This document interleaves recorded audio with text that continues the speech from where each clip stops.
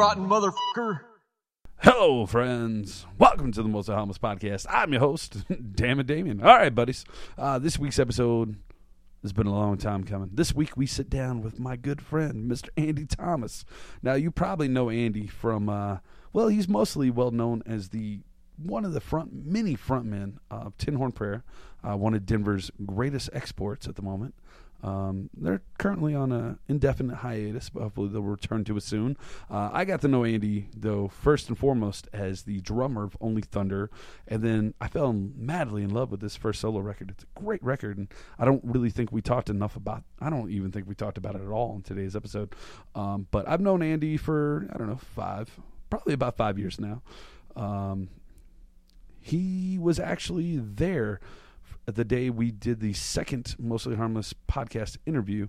It was, of course, with Mr. Virgil Dickerson. It was the first version of it that no one has ever heard. It has disappeared from the face of the earth, and nobody will ever hear it.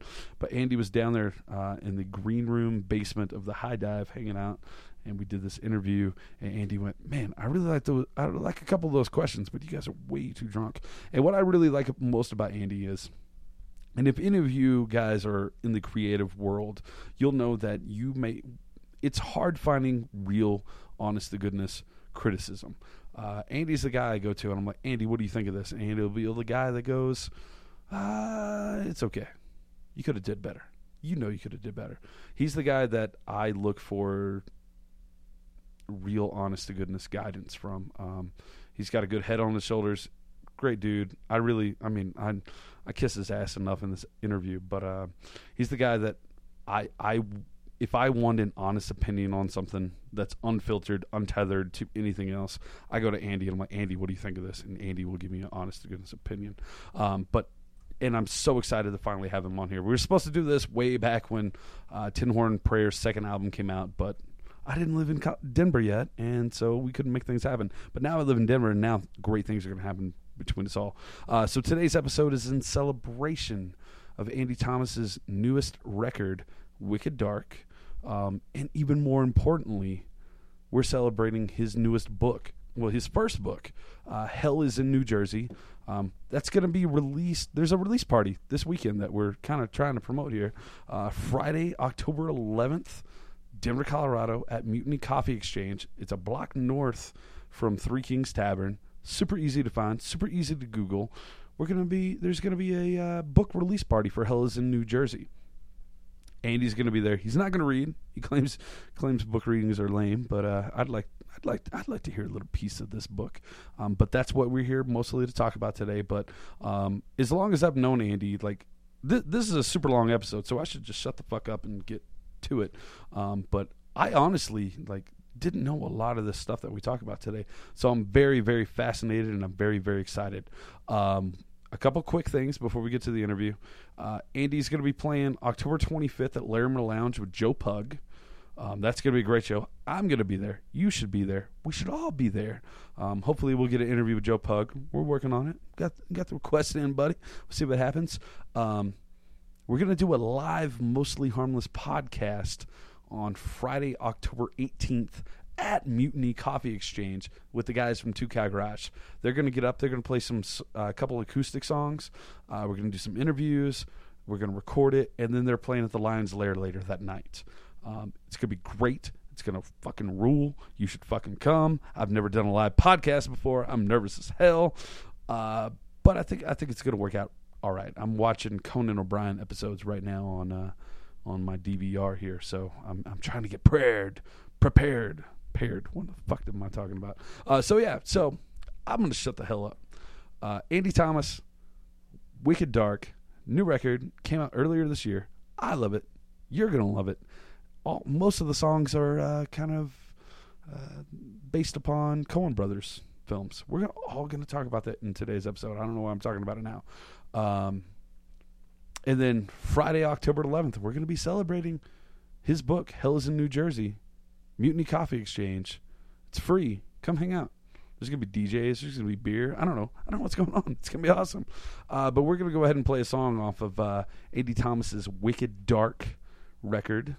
This is Simple Solution. It features Damian Merkel from Bad Luck City. I apologize if I butchered your name there, buddy. But What a weird, happy coincidence. We both have the same name, Damien.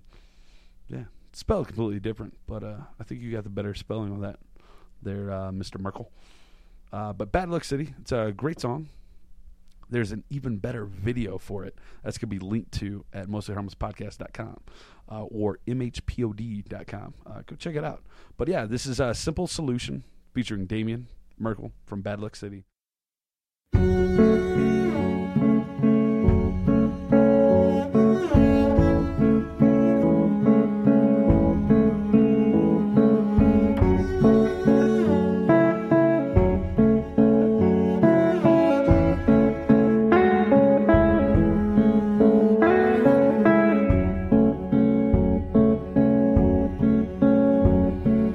There's a small list of things that I wouldn't do to prove to you how much I care.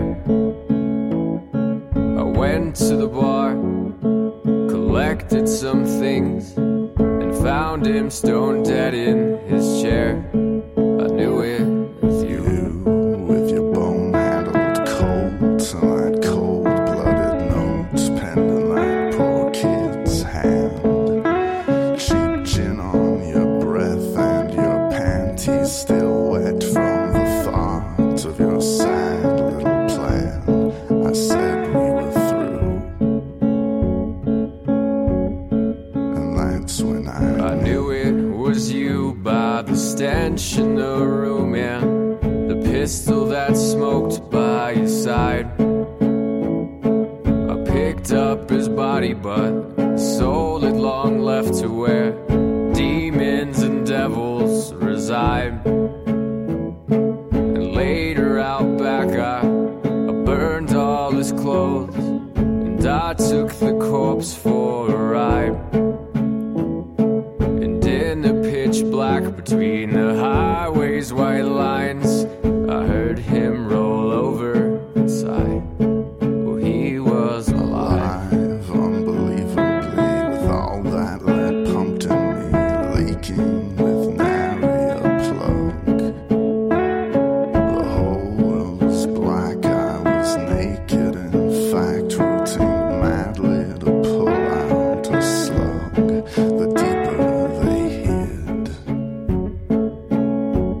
the deeper I Dug up a trench by the side of the road. I drug him, he struggled and tried. He pulled out a gun, the hammer went click. His face and his knuckles went white. With each piece of earth that I threw on his bones, the life in his body withdrew. I buried your former lover alive, and I do it all over for you. Yeah, I do it all over for you. Now there's nothing that I wouldn't do. Sorry this took so long to do. We were going to do this how many times on the Artless Nancy tour? Well, It was 7 days long. Huh? When it's 5 in the morning, Yeah. you prefer to drink. Yeah. Well, we were going to do it every single day of that 7-day tour, and then it never happened, which is probably for the better. Yeah, it's okay. I don't know if- I mean, we didn't want to interrupt the good times. Dude, those were good times. Remember that dog that snored all night? Yeah. What town was that? That was somewhere in Tennessee. It was Knoxville, Tennessee. Knoxville, yeah. What was that guy's name? That was the nicest guy in the world. I can't remember. That was me and Jen still talk about that as like it was like the nicest guy, nicest dog tour. Because every city, some guy let us stay at his house, and he was awesome, and he always had a nice dog. So, not a bad way to spend the rest of your night after you play a rock show. Yeah, those were pretty good. So yeah, I like to do research, and I feel like I know so much about you that it probably hurts because I have so much here that I want to talk about. Yeah. Lay it on me, man. Lay it on me. Let's do it. If you do a Google search of Andy Thomas, the only thing that comes up is this astronaut. Oh, there's another guy. There's another Andy Thomas on Spotify. Did you know that? I did because I recently sold some songs to I don't know if it's public access, but some TV station in Chicago bought some of my music, and when they sent the contract, there was like 4 songs I didn't recognize. And then I went on Spotify, and it was that other Andy Thomas. So I probably should have just sold the songs and then like split the money with him or something like that. But that's kind of the reason I put out the record as Andy Thomas's Dust Heart. Excuse me, because it's a pretty common name. It's hard to Google. So I figured if I tacked on a little bit of something at the end, it might make it a little more searchable and kind of separate me from the other wannabe Andy Thomases. Yeah. Whenever I Googled you, I just did Andy Thomas Denver. You popped up every time right away. That was pretty easy, but I'm sure I missed out on all the other good stuff. But yeah, you know how this works. So we're at Illegal Pete's, South Broadway, brand new location. You used to kind of sort of work for Illegal Pete's, didn't you? Well, yeah, I mean, I did. I worked in a physical restaurant a long time ago. I mean, I was thinking about it today, how kind of much I drifted around for a long time, and this was still like in your kind of list getting, any job possible. But I used to drive down from here down to their like south. No, it wasn't even. So this is the south location now, but they had one even further south in like Highlands Ranch, like Denver Tech Center. No, not Denver Tech Center. It was Park Meadows. So I used to work down there, and that's when I first met Pete. And I really liked, I love the organization still. But I did that for a couple years, and then that was right before I went to Suburban Home and worked there for a long time. And after that was starting to kind of fall apart. Me and Virgil both approached Pete, knowing him from years past, and that's when we decided to kind of start the Starving Artist program, and we started Greater Than Collective. And both those are still going on, and Virgil and Pete still do that. And I kind of backed out just because with everything else I'm doing, and now I have a full-time job, it didn't seem prudent at the time to try to tack on one more thing. But I'm proud of the fact that I was there, in the beginning, and the fact that those guys are still doing it. I think it's a really cool thing that's still going on. And then here we are at the brand new location. Yeah. I'm sure you could probably just call Pete and be like, Pete, give me a job, but you don't need it. But I'm sure. Well, I mean, it's nice to be able to come down to any of these locations and get free food most of the time. So, I've been running sound at this one here and there, which is a joke. Like, it's so easy to run sound that a monkey could do it, hence why I'm doing it. And I've been coming in here and they've been taking good care of me, so it's fun. Yeah, they hire like-minded people. It's like separates this restaurant and this organization from a lot of other people and a lot of restaurants. It's like, it doesn't really matter what skills you had before you came in. It matters if you're kind of on board and you appreciate the culture and you appreciate the mission that they're trying to do, and I'll always support that.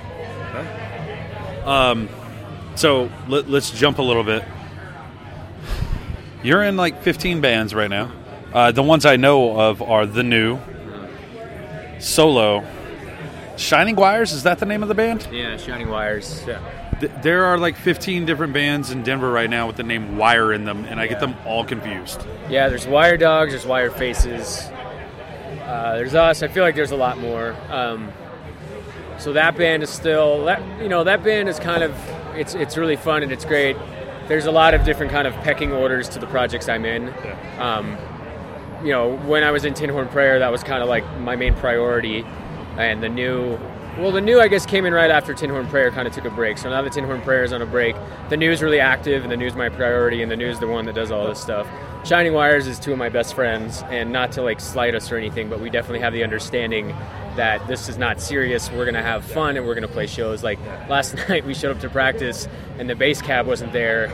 And rather than like anyone kind of panic, Casey, our bass player, walked in and said, fuck it, let's go get a drink. And we went and got a drink, because a lot of bands get so worked up about like your schedule and where you're supposed to be. And, and it should be like that to a point, because if you want to make any headway, you have to be diligent.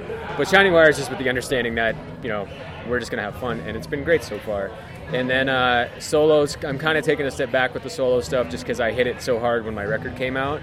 And as you know, we toured because we toured together. Yeah. I toured, I did a lot of interviews. I got a lot of press for it. It was great.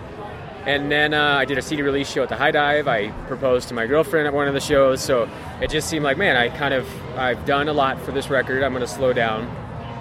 But coming up, I have a show with Joe Pug at the Larimer Lounge, which is going to be great. I'll be there. And I have a show in Edinburgh, yeah, which is going to be pretty fucking cool too. So how'd you land that? Well, I'm going there with Jen's, my fiance's family, for Thanksgiving. We were just out there, and I was like, man, it'd be cool to like play a show while I'm here. So I ended up getting a hold of this band called Uniforms. They're from Edinburgh, right outside. I think the show's in Dundee.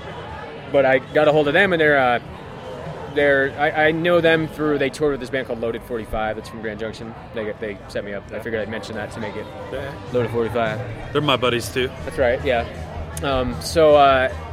Those guys' uniforms are throwing a punk festival called Bukiran Fest, which I don't know what that means, even though it's English. It's some, Scottish terminology that I don't know. But so they were super accommodating, and I've never played an out-of-the-country show before, so nice. That'll be my first. I'm stoked for you. Thanks, man. You were also in Only Thunder and Ghost Buffalo. Yeah. Are there any other notable bands I'm missing? Not really. Tin Horn Prayer was, You mentioned that. Right. Yeah, Yeah, so when I first moved to Denver from Grand Junction... You grew up in Grand Junction? No, I'm from this area. I grew up kind of in the foothills outside of Denver, like closer to Golden, up near Blackhawk area. Yeah. But I went to college in Grand Junction for 4.5 years, and then came back here, and I didn't really know a lot of people. I knew the Qualm guys, and I knew the Pinhead Circus dudes, but I don't think anyone really knew I was a musician. They just knew me as the drunk dude that was at all their shows. So it took me a while to get any footing. I started singing in this band called World Champion, which no one's ever heard of. It was kind of like this strange metalcore band that I sang in, and it was strictly just to get back into music. And because of that, I guess, I kind of reestablished some connections in the music scene. Denver's so inclusive that, it doesn't take much for you to be able to, play a couple shows, meet some people. If you're nice and you hang out, then you start to meet the people you really want to play with and the bands you really want to play with. So a result of that was actually meeting Virgil, who I mentioned earlier, Dickerson, and he had just put out the Ghost Buffalo record, and immediately when he put out the record, their drummer quit. Mikey Ricketts, who used to play in Planes Mistaken for Stars. And we were going up to camp or something, and he put on the record, and I was like, this is awesome. And I tried out, and I made it, which was it was a really good start down whatever path I'm currently on. And it was just kind of random. That was really fun. That was 2.5 years of doing that. As soon as that band ended, or they went on, some stuff obviously didn't work out with us, but without getting into details. And then I got into Only Thunder, and that was 3.5 years of, that was some of the best times I've ever had with a band. And that's when I met you. Yeah. That's when we came into contact. Right, because I think we would play the Springs a bunch. A few times, yeah. Yeah, you were booking the Triple Nickel at the time. That's how we met you, yeah. And then, Tin Horn Prayer kind of overlapped with that, and the future's still out on that one. But everything else has been really good, yeah. Now, I guess I should mention, too, that me and a few of the Tin Horn guys, Scooter, Ethan, and Dan, are playing in a band called Bloodlines. I didn't know you were in that. Yeah. We've played a couple shows. That's been a really hard one to get off the ground, just with how busy everyone is. But we're playing October 29th at the High Dive with Native Daughters. So we're getting out there while we can. I guess I'll be there. Yeah. Especially because it's 2 blocks away from my house now. Perfect. Oh, it's so great not living in this. I love the Springs, and I wouldn't know you. Well, I'd probably have met you because of there, but man, everybody's like, why did you live in the Springs so long? And this isn't about me, so I should shut up. But, I met so many great people through that, including you. I'll jump to the other stuff in a minute, but I remember at a Triple Nickel show, me and Justin Hackle having a drunken conversation. I'm like, man, I really like Andy, but I don't think Andy likes me. And Justin Hackle going, dude, I played in the band with him for 3 years. I don't think he likes me either. It was joking, of course, but it's funny. And of course, now I know, we're buddies, we're old friends. I think and you might not have liked me then, because people have this weird thing where they meet me and they're like, that guy's a dick, that guy's an asshole. I don't think anyone likes me. No. So maybe it's an extension of I'm always real guarded when I first meet somebody, and I'm not a guy who's gonna show a whole lot of emotion. And as you know too, I'm pretty close to the chest, but I'm friendly, But it's you're really hard to read, and that throws me off. Yeah. But I like that. I like running into the people I can't read because I'm like, there's something in there. I don't have any ill will towards anybody. We're cool. We hang out. Once we're friends, we're friends. Yeah. So let's take a step back. What was usual questions I ask everybody? When was the first time you really just music? You heard a song and it just grabbed you by the throat and said, "Listen," and you got sucked in. That's a good question. I mean, I can't think of a specific song. I remember like when I first started playing music, like the act of being in a band, like at first seemed kind of like perfunctory. Like I had a drum set, someone had a guitar, and someone had a bass, and it was just like, we could start a band.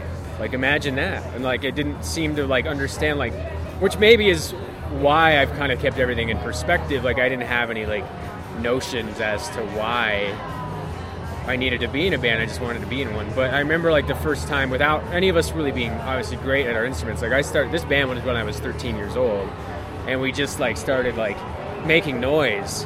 And I remember like being so amazed. And I think we just did that for like 4 minutes, like seriously just open chords, and I was hitting every drum I possibly could. And I think that kind of hooked me, just like the sheer volume of it. So maybe it was just like that first moment of realizing like I'm in a band. Like this is fucking music. This is great. And you started out as a drummer from the get-go? Yeah. So I started playing drums super young, like 12.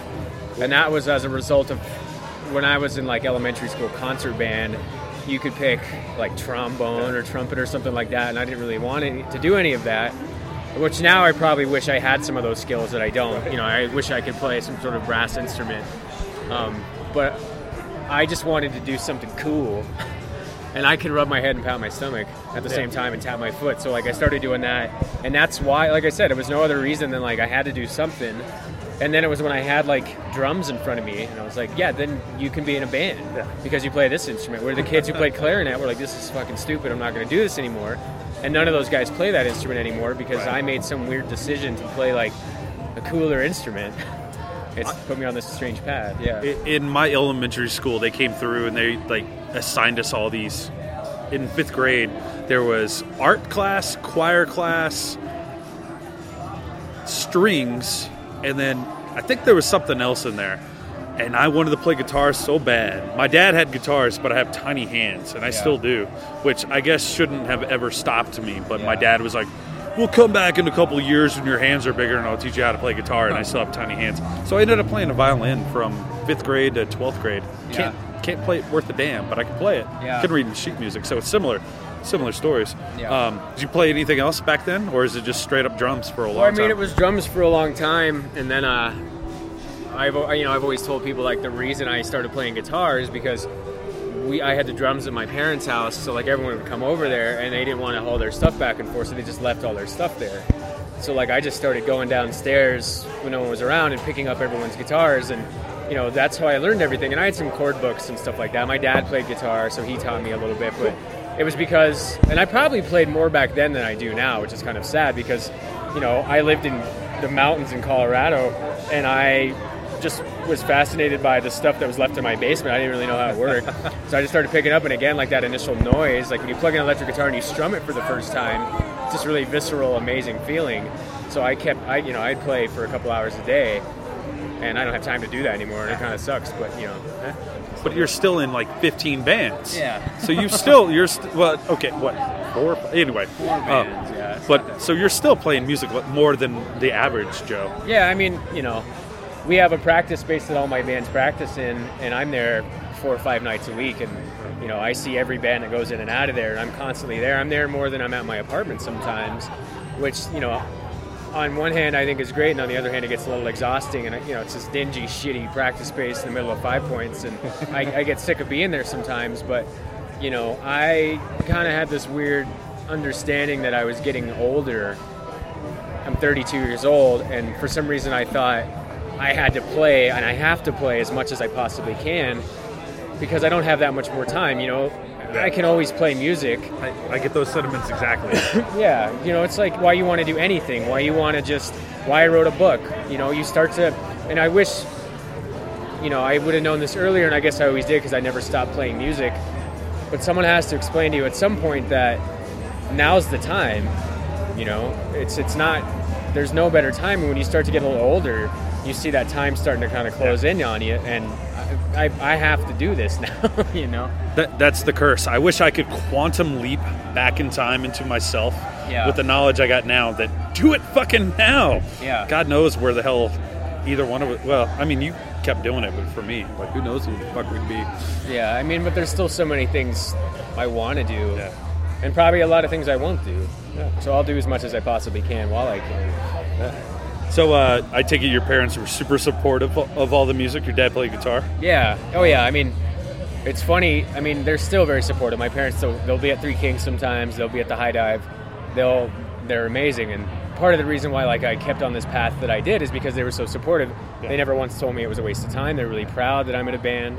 They're really proud of, the limited accomplishments I've had. It's like back then when I was in this metal band in high school, kind of after my first band, we still practiced in that garage or my basement, and we ended up losing a bass player, and then like I don't know if it was through Craigslist or just someone new, but we ended up having this like 28-year-old bass player who was like this ex-meth head, and he was missing teeth, and he was really nice, but he would show up with like his Hessian metal friends in my parents' house, and they would just be like, "Hey, what's up? You need something to drink? Like, here's a glass of water," and they just never chastise me for it, and we'd drink all my dad's beer, and he was cool about it. And Did your dad play in bands too, or just dabble? he never did. He was just the finger picky guy sitting around watching TV and playing. Yeah. But he never, started a band. My mom is, has some musical talent too, but she never really did anything with it. And I don't know, what possessed me to be so active with it. But there was, like I said, it wasn't for lack of support on their end, for sure. So the next question I have written down, we kind of already covered. But you were when I met you were in Only Thunder. That's my first frame of reference. For a long time, my favorite Denver band. Still one of my favorite Denver bands. It's sad that it's gone. Hopefully there'll be a reunion. Joe tattooed me yesterday, and he's like, next year's going to be the year, dude. It's going to happen. I would love it, man. We were starting to get close to it. So me and Casey from Only Thunder are in Shining Wires together. So we still play, and, I see Hackle all the time. He's in Native Daughters. Joe, I don't think plays music right now, but I see him a lot still. And, the reason why we broke up, the short answer is Pedro moved to San Francisco at the time. The long answer was, I don't know, our van broke down. I had started another band. Hackle was another band. There were some things that started to lead to the demise, and whether I was responsible for some of those, maybe. But, we all still remained on good terms. Yeah. As far as a breakup as a band, we played an amazing last show. I've never had that before. There was no hard feelings. That came out anyway. And then Pedro came back to Denver a little bit ago, and we had started talking about it. But then there was like, we haven't been gone for long enough. Now I feel like we're long enough away. It's been 3 years, I think, now since we broke up, and then Pedro moved again. And I would love to do it again. I still listen to that record. We only put out one record. But, I think about those parts all the time, and I still actively play, and Hackle actively plays, so I think we could do it. And, maybe if there's some more interest, it'd be the same 20 sweaty dudes with beards up front. I like that. I looked at the Facebook page today, and the person that is in the center of the profile photo is me. Yeah. Me with my missing tooth. You kept your shirt screaming on, along. though. I took it off took it off eventually. later. Josh from Sleeper Horse said, "You got to take your shirt off." Josh And I from have- Shining Wires. Yeah, and Shining Wires now. I have giant man boobs, so it's rare to see me without my shirt off anywhere. There's not a lot of dudes in the scene that have amazing bodies, man. Yeah, but I've had girlfriends with. I have bigger boobs than a lot of my girlfriends. I mean, granted, I like girls with smaller boobs, but I mean they're giant. I mean, look at these things. I mean, Yeah. audience at home can't hear them, but I heard him smushing. yeah. I liked. It's funny. I know Tin Horn's first show was with Chuck Reagan, Yeah. and it was a little while before the last Only Thunder show. But Yeah. Only Thunder's last show was with Chuck Reagan. Yeah, it was kind of weird Yeah. the way that worked out. Yeah, that's kind of why. I mean, I don't actively keep in contact with him, but it's cool to to have that dude as like a friend. He sang on the Tin Horn Prayer record. The last Only Thunder show, we were all drunk. Everyone in this. Yeah, we were all hammered. I don't know if Chuck was, but I walked out of the back room and I was emotional and I was drunk and I was crying because the band was over. And Chuck Reagan walks towards me.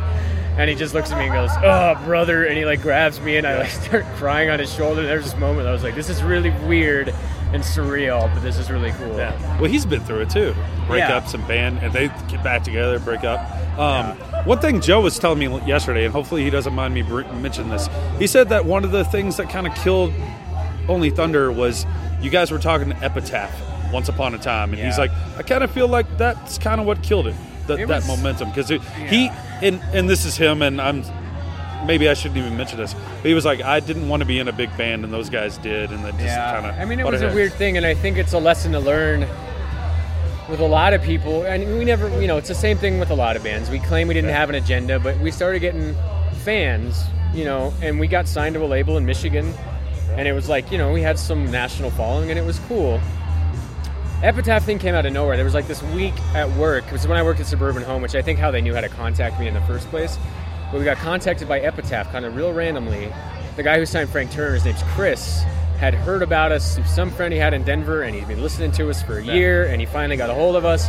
And then he said other people have been paying attention to you guys too. And then we get an email from Gaslight Anthem's manager who said she was shipping our record around to all these major labels, and we were just like, something that we never really wanted was all of a sudden like obtainable. And I don't know, I think we dealt with it fine.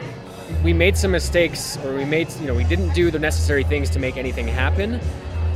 And it was a huge letdown. Whereas like we would have, originally said that's not what we want and meant it, it wouldn't have been such a letdown. But you can't not get excited about something like that, and like it was tough for all of us. We were like, kind of in our late 20s, and some of us, were having girlfriends and, jobs that we couldn't leave and stuff like that. And I mean, I guess the short answer is, it was really disappointing when it didn't happen. And, for the people who didn't want it to happen in the first place, it was probably a relief.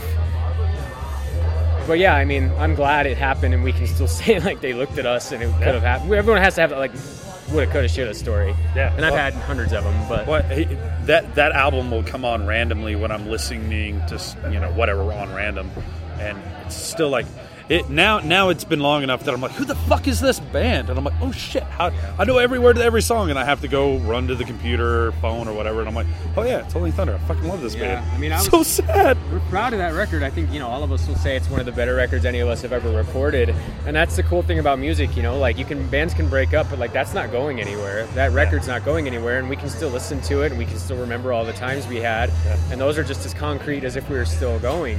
That record is documented, and that's cool to me. It's a good way to look at it. Yeah. So let's switch gears a little bit. I've got a bunch of drummer friends that have frontman syndrome. They sit behind that kit and they're just like, I just want to be in front. I just want to be in front. Yeah. Is that how Tin Horn came about? Yeah, I don't know. I mean, I don't know if I had frontman syndrome. I had more like songwriter syndrome. And I certainly wasn't and am still not a good enough guitar player to keep up with Hackle and Pedro and Casey, and that's the kind of stuff that Only Thunder was writing was really complex, and I still have no understanding of how Hackle taps his guitar or how Pedro played those leads or anything like that.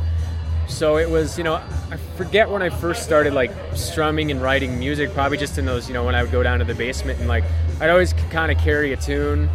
And I started kind of doing these open mics a long time ago, just on a whim. This girl I worked with at Coors would do these open mics in Evergreen, and I was like, oh, I could try one of those. I had a couple of songs written at that point. So I did that, and Tin Horn was kind of, at the time, not supposed to be a band. It was Mike and Corey and Eric all just wanted to sit down and kind of play this weird bluegrass music, and that's exactly what we did. We all sat down, we all played acoustic guitar, and it grew into this kind of bigger band, and that was another almost made it story. that's coming. Yeah. So was that your first time playing in front of a crowd, you weren't the front man, but you were up there center stage? Was that your first time? Well, like I said, I sang in that weird band World Champion, so that was the biggest show we ever played was 100 people or anything like that. Yeah, it was the first time where I ever sang and played guitar in a band. How was it? How was it getting out there in front of everybody? I was at that first show, which you sat down and played kick drum at the same time, which is pretty great. Yeah, I played kick drum and hi-hat and played guitar. I mean, that's the thing. It happened so kind of slowly that it wasn't like I got thrown out and we had to be in this band all of a sudden. I was the front man. It was, we sat in this kind of U shape. We were just kind of supposed to be casually playing songs. And that was when, Chuck Reagan was there, and he was blown away by it. And he was, he got us on a Revival Tour show, and he put us on the compilation, and then because of that, we thought maybe we should devote a little more time to it. And Mikey was in Sleepwalkers at the time. I don't know if Corey was doing and Eric were doing anything, but it was another thing where this was totally a side project. And then it became a full band. We got a drummer, and then we started touring, and we got, we put 2 records out. Yeah. And maybe, just like the Only Thunder thing, those are documented, and maybe one day we'll do something again. I hope so. You had sold your drums in this time. Yeah. Why did you sell your drums? Did you think you would never return to it? I don't know. It might have been because of lack of space. I was living in an apartment, probably. I think I was pretty devoted on Tin Horn Prayer at the time. I'd had a couple friends that, maybe something in the back of my head wanted people to only look at me as a guitar player and singer, and then maybe find out later oh, he also plays drums, but you'll never know that about him. And I don't know how actively I thought about that, but it was talking to, I think, Casey from Shining Wires. I think every band and is his last band. He's always when he was in the Nutsockets and they broke up, he was never going to play music again. And this was when he was 19. And then he went on to Costa Living, and when they broke up, he was never going to play music again. And then Only Thunder broke up. So then after Only Thunder broke up, he didn't play music for the longest time. And we were it was a New Year's party at Casey's house. And me and Josh and him had been hanging out a lot. We were just, we're still good friends. And Casey was saying he missed playing music, and Josh, his last band had broken up, and they were like, just need a drummer. And I was like, fuck it. Buy a drum set. So I bought a drum set, and then it was around that time too that the New needed a drummer, and I didn't know what was going to happen with Tin Horn Prayer, so I just kind of wanted to, like I said, remain as active as possible. So it's funny to think now that I made this big, move to become this singer-songwriter guy, but now I play drums more than anything, and I think more people, because the New are kind of from a different scene, more people know me as the drummer from the New. I don't know anything about me fronting a band or anything like that, which, I don't care. Whatever. I like the camaraderie of a band, and I like playing music, and it doesn't really matter in what capacity, and I don't need to be the front man. I don't need to be the guitar player. I don't need to be anything, because at the end of the day, we're still playing the same shows. We're still having the same fun. I realized the other day I was talking to the New played a show, and as soon as we got done, everyone was talking to our singer and our guitar player, and me and the bass player were loading up all the equipment. And I was like, it's weird because I never really realized how people ignore you. When I was in Only Thunder, I didn't get talked to that much. It was fine. And then when I became the guy at Tin Horn Prayer, people would always want to talk to me. And now that I'm back to being the drummer, people ignore me and I load out equipment. So I've seen both sides. They both have their advantages. Which would you prefer? Phil Collins, drummer who sings, really rich. You're a good singer. You could pull that off. Yeah, man. I breathe too hard.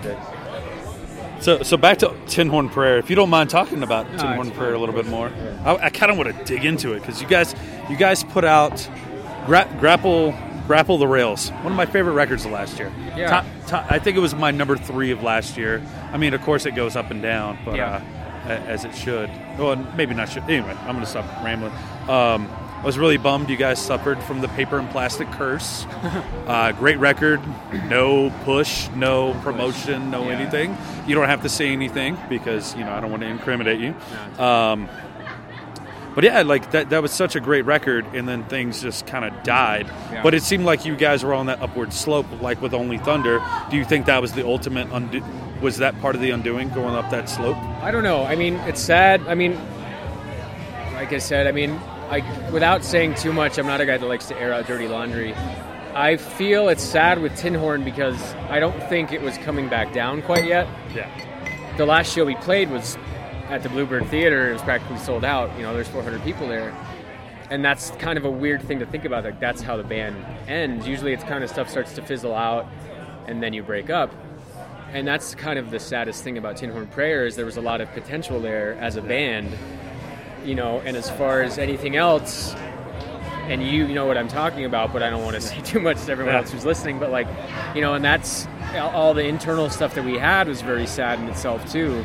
And that's kind of why, I personally and the other guys, none of us have said that, we're not doing that band anymore. Yeah. We're just not playing shows right now. And Chris Vogel from the Gamuts, he kind of told us too, or at least told me and Ethan, because the Gamuts broke up in 2001, and now they're back together.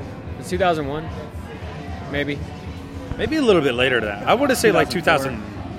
I would have said more like 2004 or 5. Yeah, you might be right. Anyway, they broke up that long ago, and now they're back together. And Fogel kind of said, like, there was never any point in us breaking up. We just didn't have to play for a while. Yeah. And people are still excited when you come back.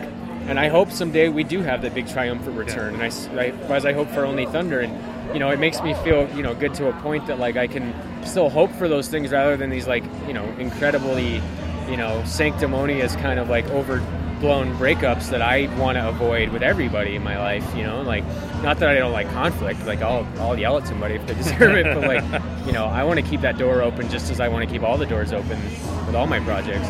Yeah. So it was in this interim, in this downtime with Tin Horn, you started well, let's see, what do I have here that I have written down? We already talked about that.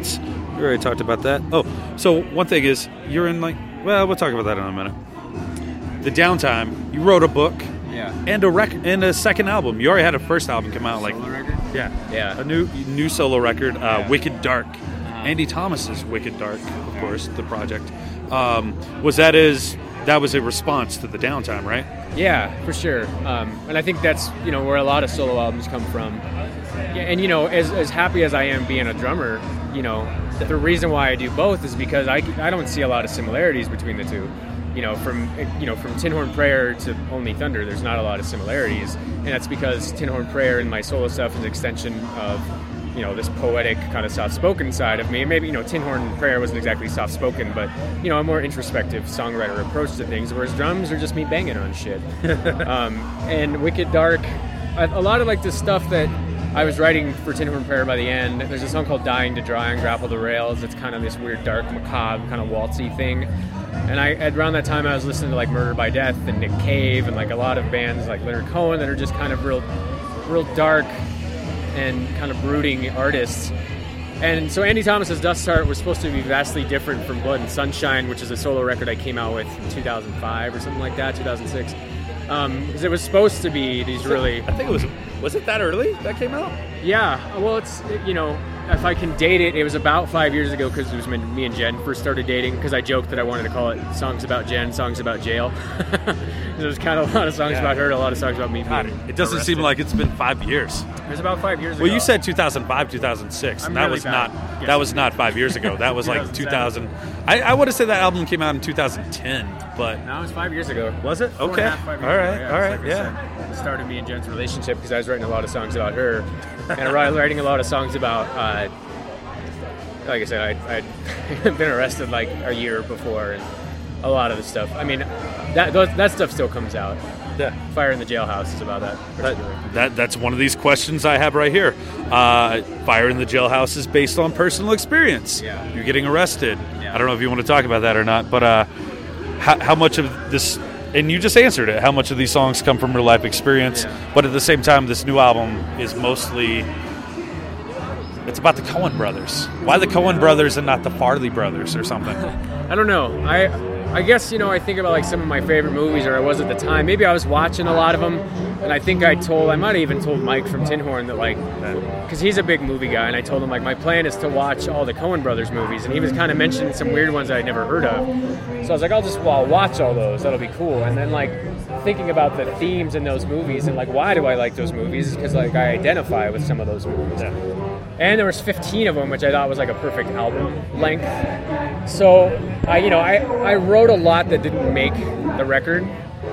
I didn't write some at all, which was, in some respects kind of like a failure, an unfinished project, but I didn't feel a close kinship to some of them. I didn't want to like extend out this kind of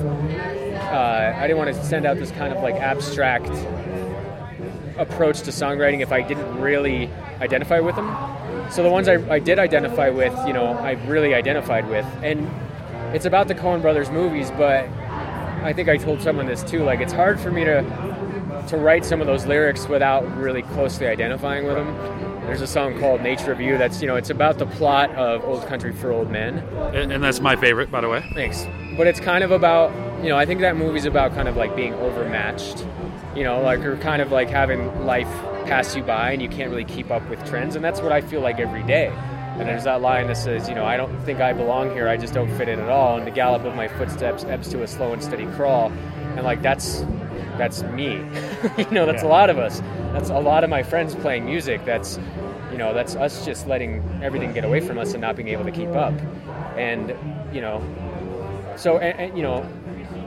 it was a good exercise for me to kind of take some themes and expand on them. And I'm glad I did it. And, I hope I can still write songs without borrowing from other people's experience. And I'm sure I can, but it was a good way to get a lot of those emotions that I wanted to get out through another avenue. What was your favorite Coen Brothers film of that experience? Probably Blood Simple. Yeah. Which, spawned the creepiest song that when I did the video for. It's called Simple Solution. And I liked it. It was kind of a cool exercise on their part of not having, the theme there is obviously about devotion and, doing anything for the person you care about. But it's not the most formulaic. It's not kind of the most hidden meaning, because they just show this 45-minute scene of a guy getting buried in the desert, and it's really kind of creepy. But that was the one that was easiest to write, because I just kind of did a retelling of that scene, pretty much. Is there one? My favorite has always been the Hudsucker Proxy. Is there a Hudsucker Proxy song? I did write one. Yeah, and I have a demo of it. I'll send to you. It was a little more upbeat. It was called Stay Where You Are. It was kind of about not moving out of a position you're semi-comfortable in to try to like reach too far and then you fall off the building. And I had a Fargo one that was about greed, and I had a Raising Arizona one that was kind of about love and going to jail for the person you love. And maybe someday I'll go back through and write the second half. Cool. Yeah. So a little bit more about songwriting. Like, who are some of the songwriters who like just leave you in awe? Other than, like, you mentioned Hackle and those guys with guitar playing. But, yeah. Like, who are the guys like you were like, I don't know how the fuck they do it. Yeah. I'm gonna try it anyway. I'm pretty obsessed with Joe Pug right about now. And you're opening for him. How great is that? For him, yeah. I actually opened for him last year at the High Dive too. So it's cool to do it again. I really like Justin Townes Earl a whole bunch. I think the guys in Deer Tick write pretty incredible songs. There's this guy named J.D. McPherson from Oklahoma who I like a lot. I think, it's weird coming from two different sides of like a guy who has been in these kind of technically proficient bands. So I still listen to, I still listen to a lot of heavy stuff. I still listen to Red Fang, and I still listen to The Sword and stuff like that. But as far as I still don't think I can do a lot of that stuff. So what I closely identify with and what I really admire is those guys who can just craft a really well-written song. And I think the guys I just named have a way of doing that like nobody else can. Cool. And if I could get 1/10 as good as those guys, I'd be amazed. Yeah. So we already talked a little bit about that tour we went on way back 40 minutes ago. Yeah. It's been 40 minutes? Yeah, it's been about 40 minutes. Time flies, buddy. Yeah, man. How was it taking those solo songs on the road? I mean, that week was it was a pretty weird, like, all the shows, they were fun, but they all kind of sucked. Yeah. How was it? Like, my favorite was when you were in Memphis. You're playing the Memphis Grizzlies. Is that the team? Is that I don't follow basketball. You do. They're fucking playing in the playoffs while you start your set, and everybody's like, yeah! During your set, and you're just like playing a song about murder. I called them out on it. Yeah. But how was it going out on tour and just kind of eating crow every night? We talked about this then too, but I think other people would be curious to know, about that. It's my understanding of touring has always been you do kind of eat crow and you do play to disinterested people and that's kind of part of it, and that's what builds character. And if you can keep doing it after tours like that, then it proves you really care about it. And I'm in for like the experience of those things, and I'm the experience of touring in general. So when I talked about doing a solo tour, it was more because I didn't think it was going to be successful, but I had to do it. And the reason kind of why Arliss Nancy does it, we don't have to do anything. We play music because we want to. And that proves, it's not because we're trying to like pay our mortgage with it or anything like that. But, you know, when you go out and you play those fucking 12 people shows and 6 of them are watching a basketball game, but you still kind of find some understanding of why you're doing it, and you can still, you know, I'm still playing songs that I wrote to people who have never heard them before in different states, and that was the coolest thing for me. I toured with bands, you know, ever since I've been in Ghost Buffalo pretty much, or even before that, I guess. But this was, you know, and part of the reason, you know, you write songs like I do is because you want to put your shit on the line, and, you know, you want to be kind of judged by it. And so, you know, but it still was rewarding to get to the end of that tour when we got to Durham, and, like, you know, there was like 40 people in the room, and 20 of them knew the words to a lot of my songs. Yeah. So that made everything worthwhile, you know, like, that was amazing. And, like, I think about it, some musicians, like, you know, even like a J.D. McPherson or like a Justin Townes Earl, if you were like, man, there's going to be 20 people singing along your song tonight, they'd be like, who fucking, 20 people? Like, I do 500 everywhere I go. You'd be like, well, you need to take a step back, because, you know, that's important to people like me. It's important to people like Arliss Nancy. It's important to people like Only Thunder. And it's good to get out of town, because I know from my experience, just those local bands that do huge but have never left. Yeah. And then they finally go out on the road and they're like, oh, nobody gives a shit about us. I mean, not for you, because you're a very humble individual, but it's good to get out there and bring those things out there. I mean, you know, Denver is great because you can play these massive shows, and you have the UMS, and you can play fucking Red Rocks, you can play the Gothic Theater, and, like, but it's so insulated that you forget that you're right, that you step outside of this bubble, this island that we're on, and people don't give a shit. And the minute you try to, like, you know, it's happened to me before, even with Tin Horn Prayer. When Tin Horn Prayer signed with Paper and Plastic, and we were booking a tour, and I was like, well, the name's out there now. Nope. Still, I mean, a couple people a night still, but, like, the promoters don't know who you are. Like, the people who are at the bar don't know who you are, and, like, there's 5 people who know who you are, and that's who you're playing for, and that's fine. I was telling somebody once, like, because I'm from the other end. I booked shows, promoter and whatnot, which you know, but they might not. I always tell people, I'm like, when you're, as a promoter, booking agent, talent buyer, whatever the hell you want to call it, you win a little, you lose a lot. Yeah. That's the game of it. Yeah. And, yeah, I mean, you know, and sometimes you have to, like, reevaluate what your successes are. Yeah. A success for me is going on tour, and a success for me is having 10 people sing along in Durham, North Carolina, and a success for me is I don't have to beg people in Denver for a show. I know Jim, I know Ben DeSoto, you know, like, I know these guys, and that's cool, and that's a level of success, and it doesn't get me any money, and it doesn't put me on the cover of Rolling Stone, and maybe it sounds like a little like I'm trying to talk myself into these things, but thinking back to where I was when I first moved here, and like I said, I didn't know anybody, and I had to sing in a metalcore band because that was my option. And to play in 4 bands now, and to play a show when I want to, is, you know, that's a level of success to me as a musician and as a performer. Hell yeah! So you recently got engaged. Congratulations! I approve, because that means so much to you. Yeah.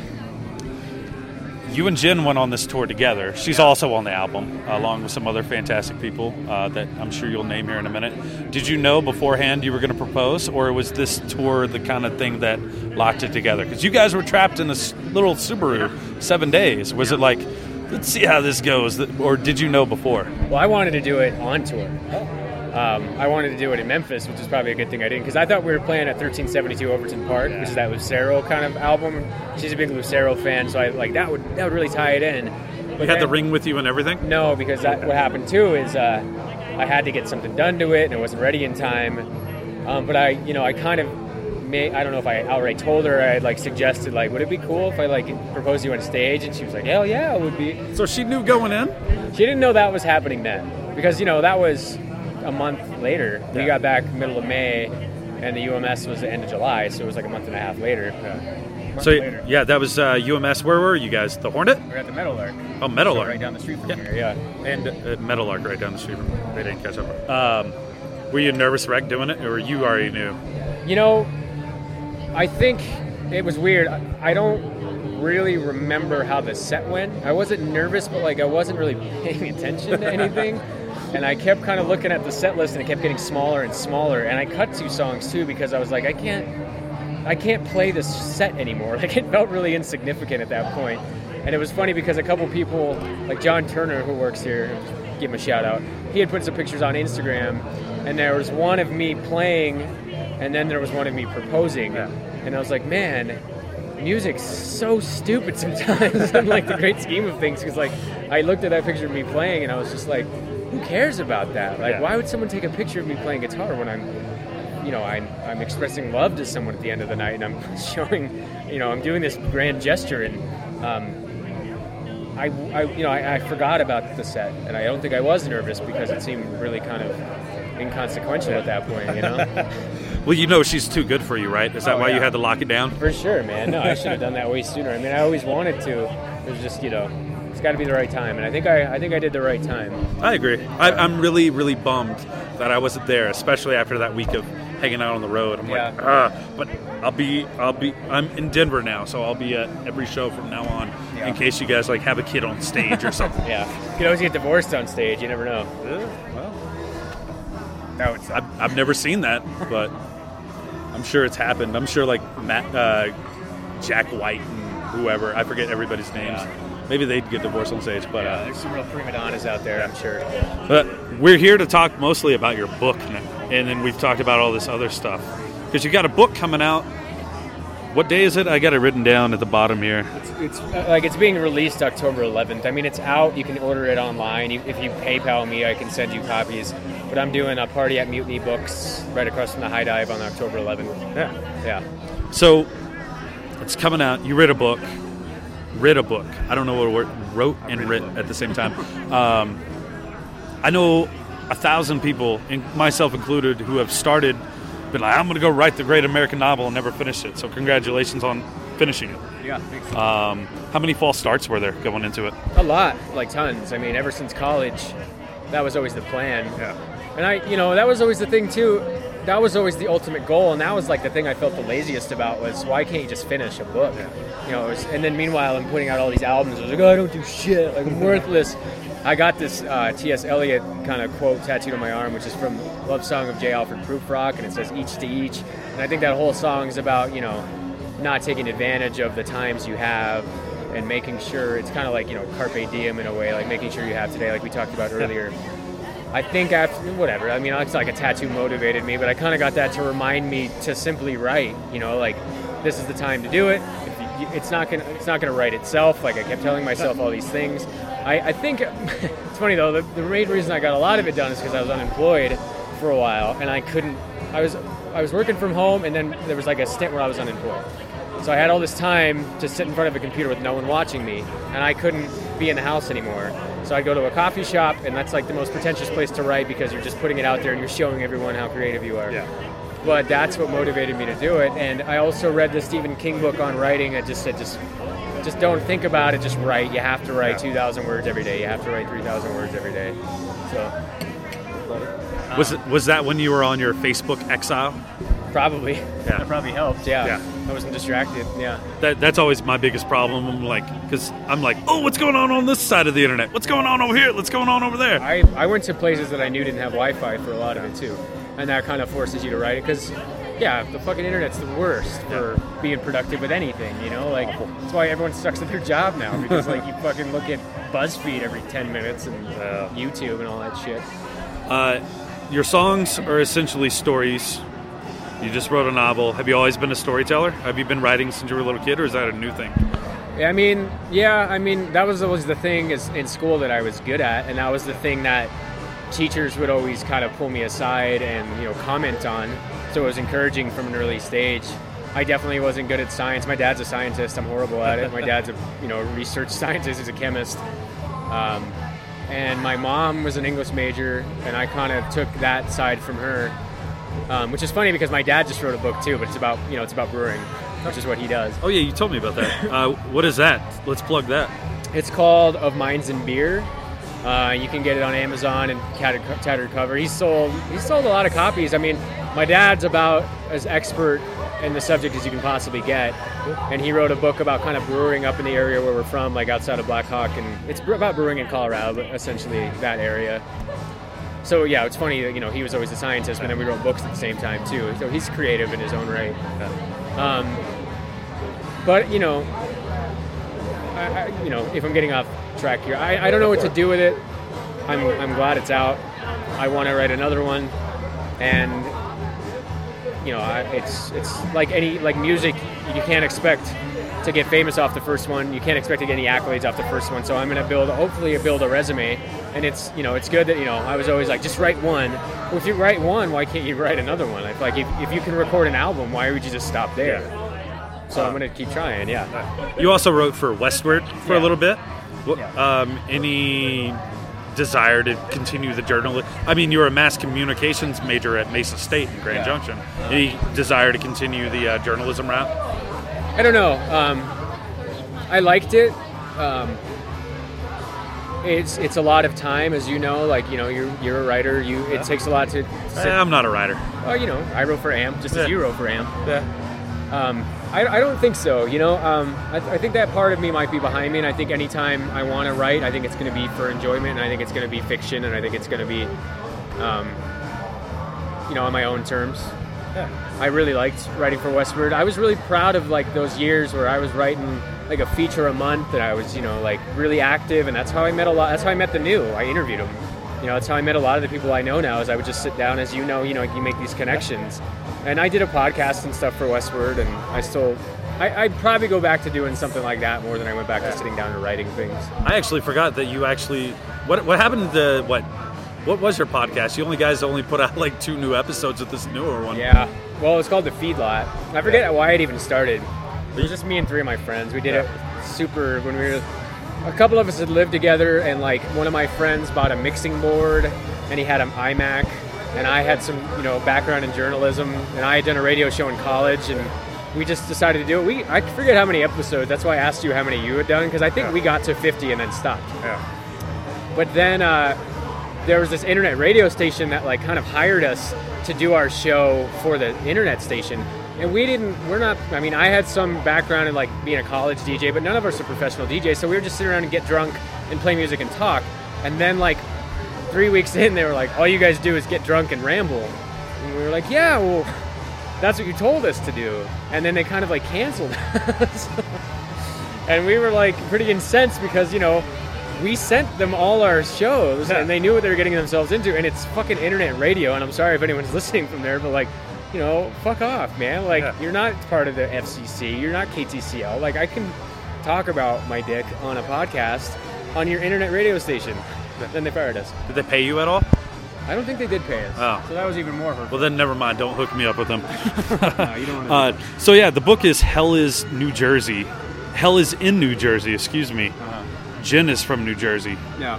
Are you saying you hate her family and Jen and all that stuff? It's a fictional town, and the reason why I picked it is because New Jersey's kind of, unique in its landscape, where I needed to be kind of slightly remote but slightly run down.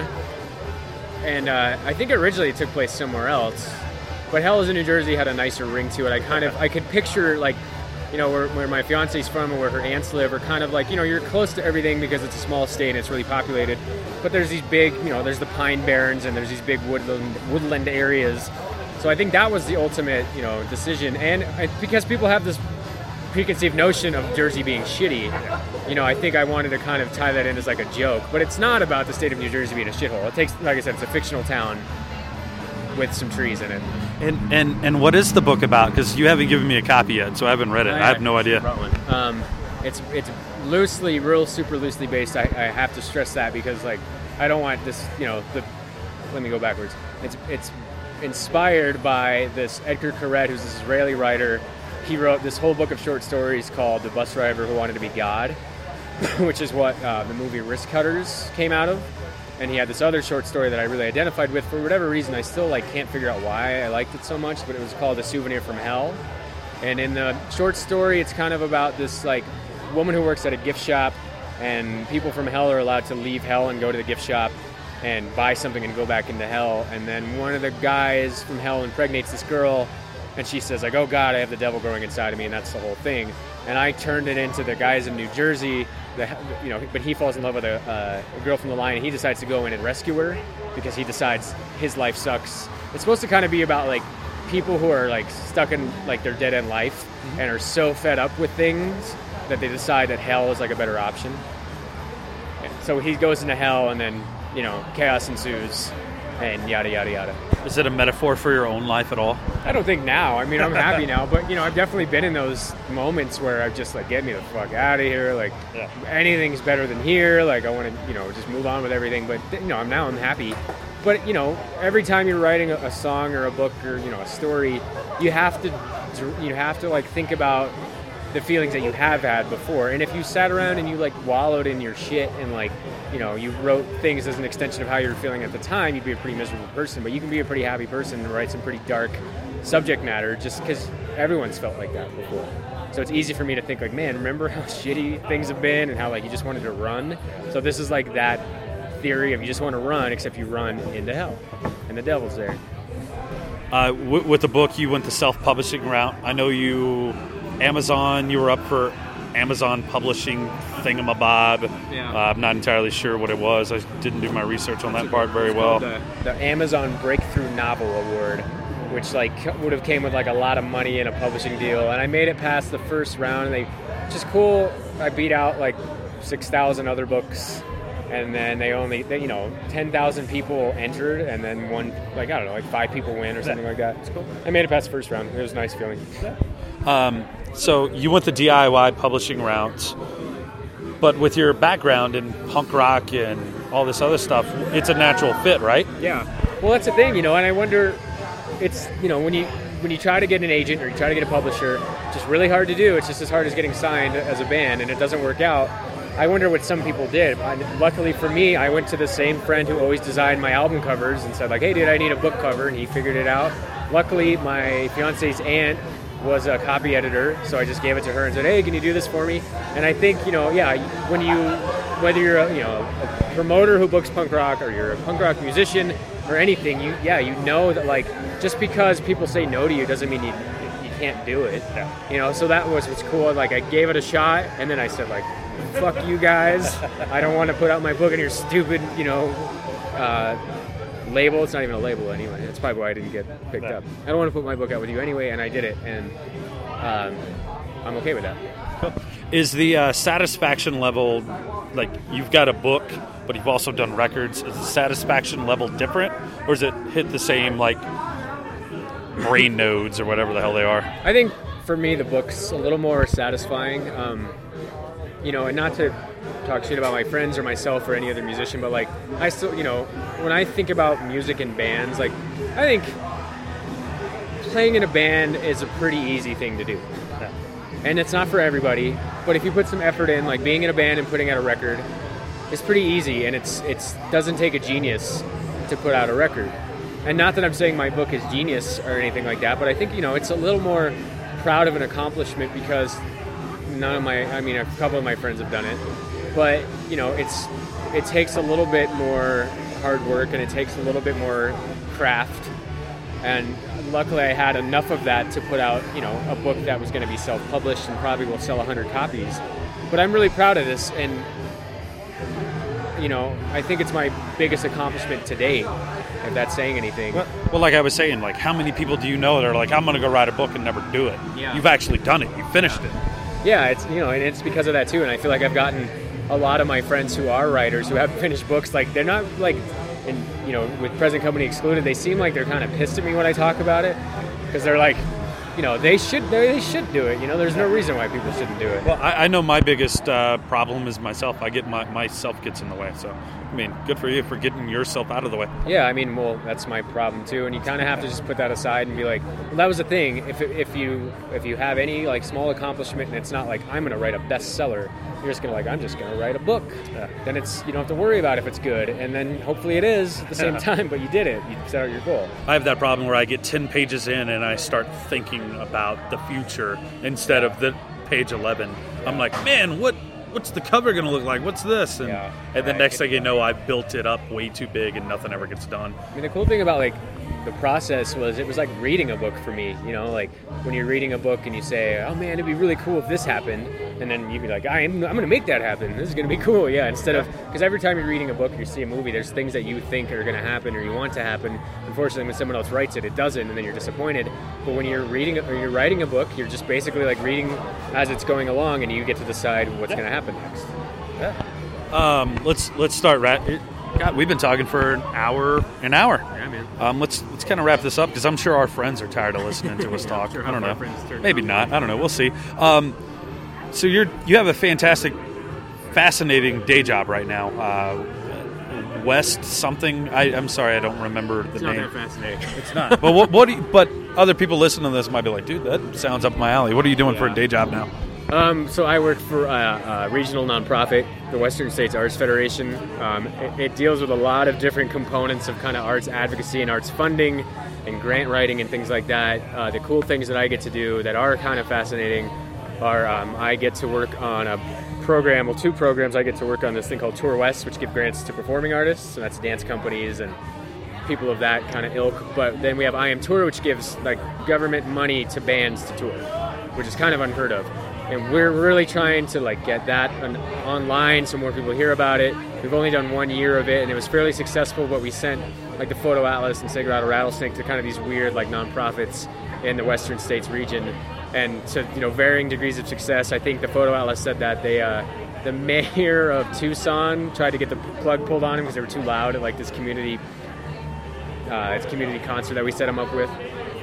So that's cool, and regardless of what happens with me and my artistic endeavors, it's nice to know that I can still help other people out, and that's the coolest thing about my job right now. And it pays your bills. That pays Helping bills. people out. Yeah, for a change. All right. So the book Hell is in New Jersey. You're going to do a release party Friday the 11th, October 11th, at Mutiny Coffee Exchange, owned by Jim from Three Kings and 2 other individuals. I have no idea who the names are. I apologize.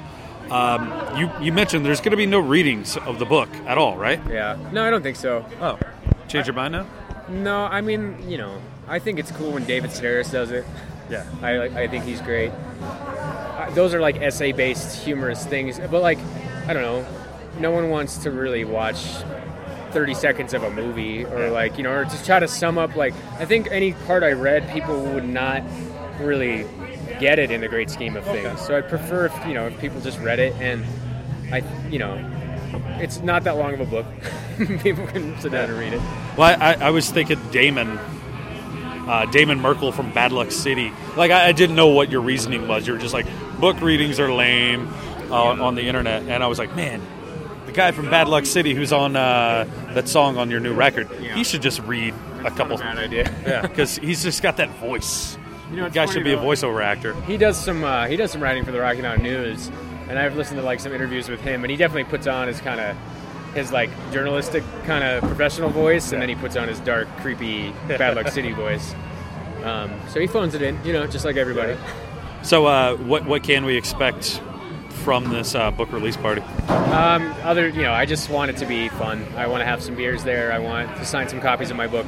I want to not be stressed about it, and I want to kind of put a nice stamp on a big accomplishment. Cool. Are you gonna play any songs or anything, or any idea? No, Nobody's gonna play songs. It's just gonna be like, hey, we're gonna sign this my book. friend Chuck's DJing. It's going back to like the kind of punk rock way of doing things, where it's like it's supposed to be important, and I'm not trying to slight it, but I'm not gonna like make a bigger deal than it should be. I just want to say like, it's out. You guys should come buy a copy, and we'll get drunk, and it'll be fun. Cool.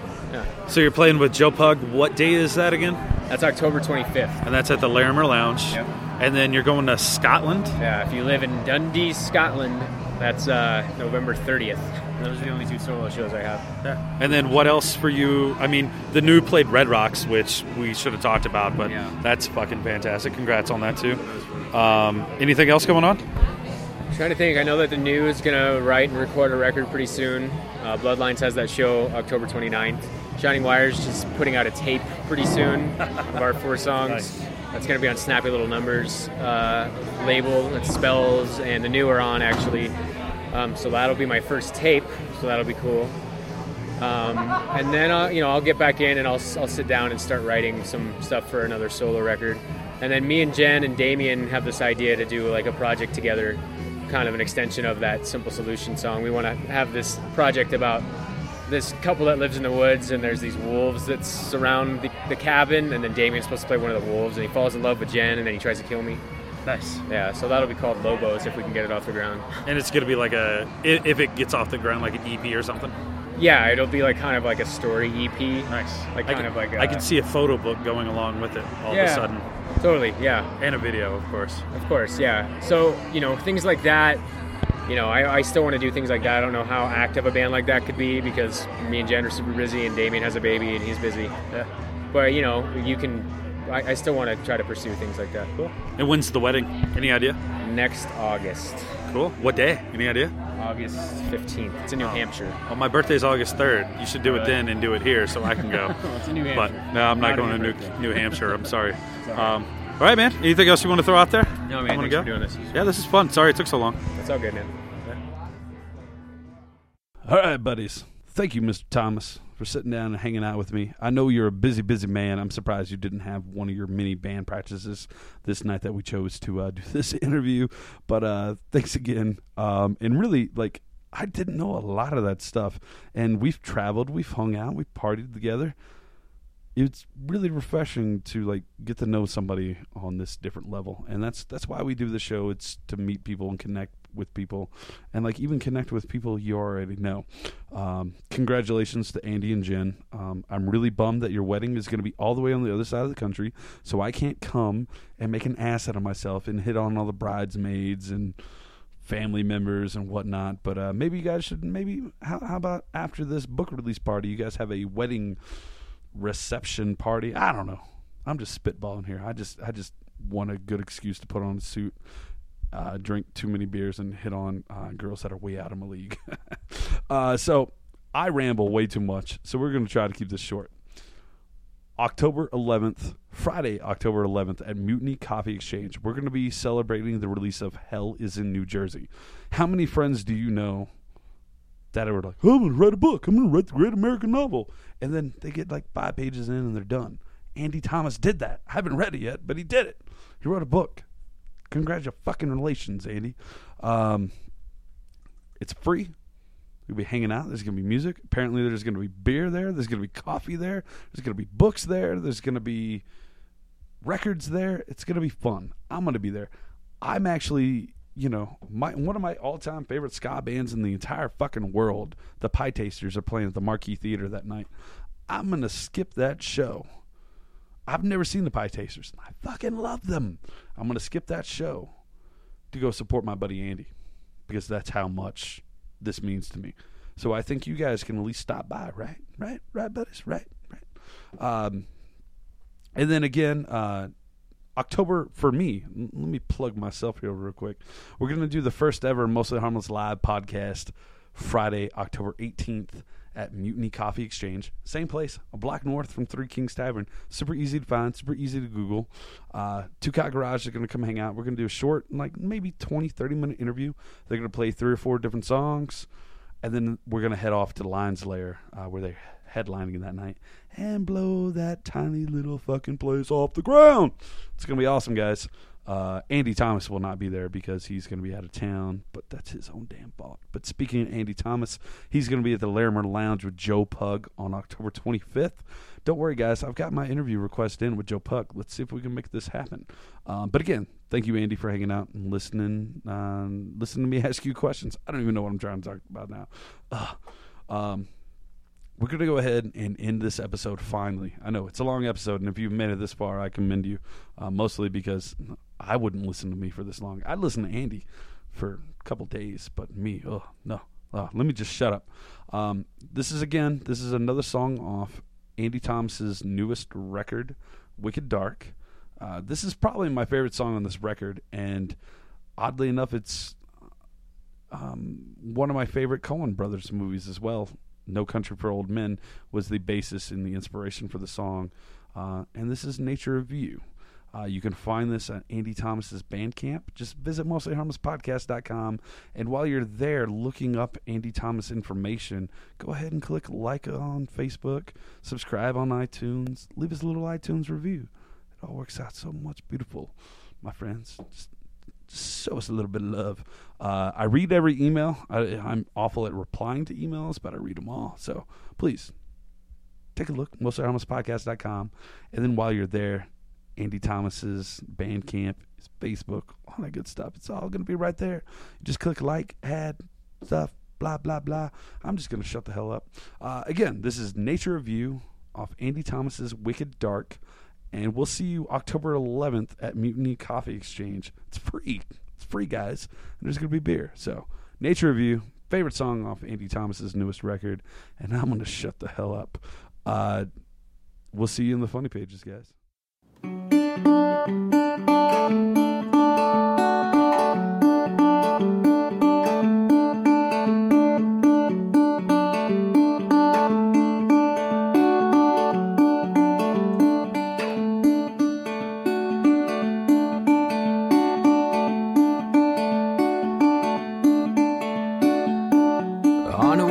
Texas morning,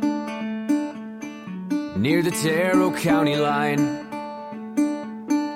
there lies a man who's shaking and dying. There's no telling what you'll find. And on that soberest of Sundays, a crowd of people bow their heads, 'cause you can't expect, there's no point in knowing just exactly how it ends.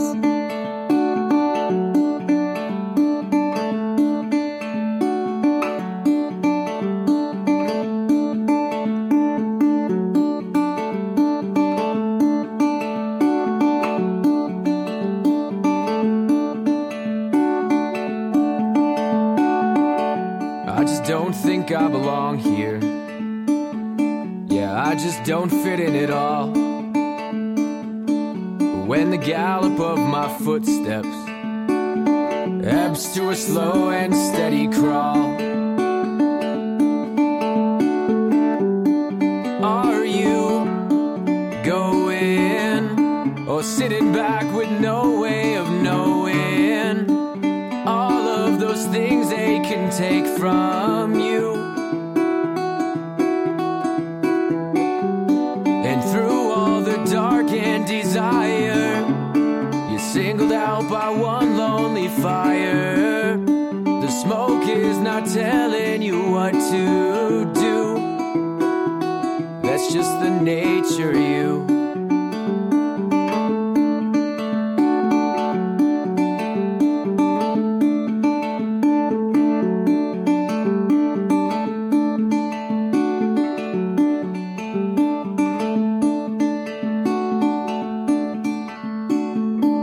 There's a case that hides your secrets. It blinks its shadows on the wall to a terse and tight-lipped question: how much it costs for you to fall? And on that West Texas morning, there's blood upon the ground. It leads a trail straight to an answer, but it never will be found. And on that soberest of Sundays, a single shadow turns its head.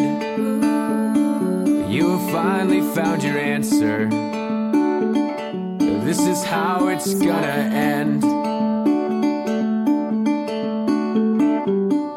Are you going, or sitting back with no way of knowing all of those things they can take from you?